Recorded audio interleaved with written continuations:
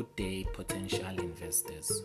We are back yet again with the Exco Investment Club Masterclass, and today we will be focusing on what is a rights issue and why do some companies resort to rights issues. This information will mostly benefit beginners and average investors and anyone who can find this information insightful and useful. What is a rights issue?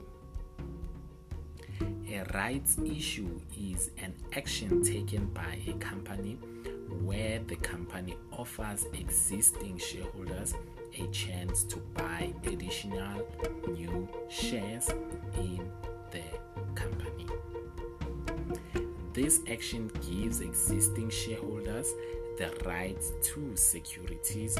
With these rights, the shareholders can buy new shares at a discount to the initial share price.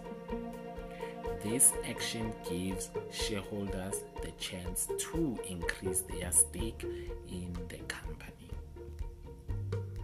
When a company takes on a rights issue, it is due to a company being cash-strapped and wants to raise funds. With this action, a company gives rights to existing shareholders, but this is not an obligation to buy the shares being offered. A rights issue to existing shareholders has value as the company is paying their shareholders because of the dilution of the shares that will happen in future. Dilution of the shares has to happen because a rights issue spreads a company's net profit. A rights issue may give extra funds to a company to pay down its debts as well as meet its financial obligations. Not all companies that action a rights issue are indebted. Also, companies with sound financial management can do a rights issue. This action may be taken to raise additional funds for the growth of the business. This can be by acquiring new companies or expanding the business facilities. An example of a rights issue.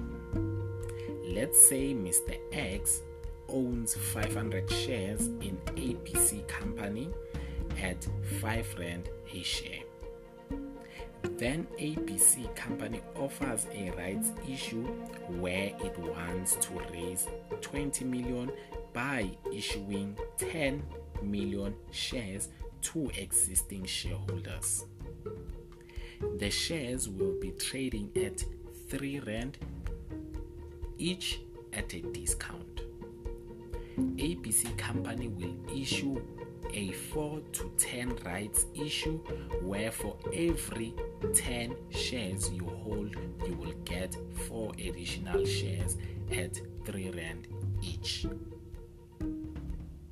You can take up the rights issue in full by purchasing the additional shares at 3 Rand each, or you can just ignore the rights issue and not purchase any shares until expiry date, or you can sell your rights to other investors, which with some companies they don't do transferable rights.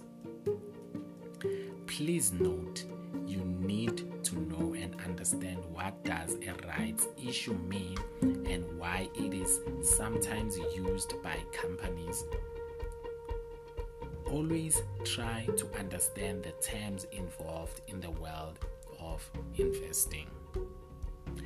This is where our lesson will end for today. Thank you for listening to our podcast. Hoping that you have learned something from it. For more information, you can follow us on our Facebook page, which is at the Exco Investment Club. Stay tuned for our next episode on the Exco Investment Club. Let's make those investments.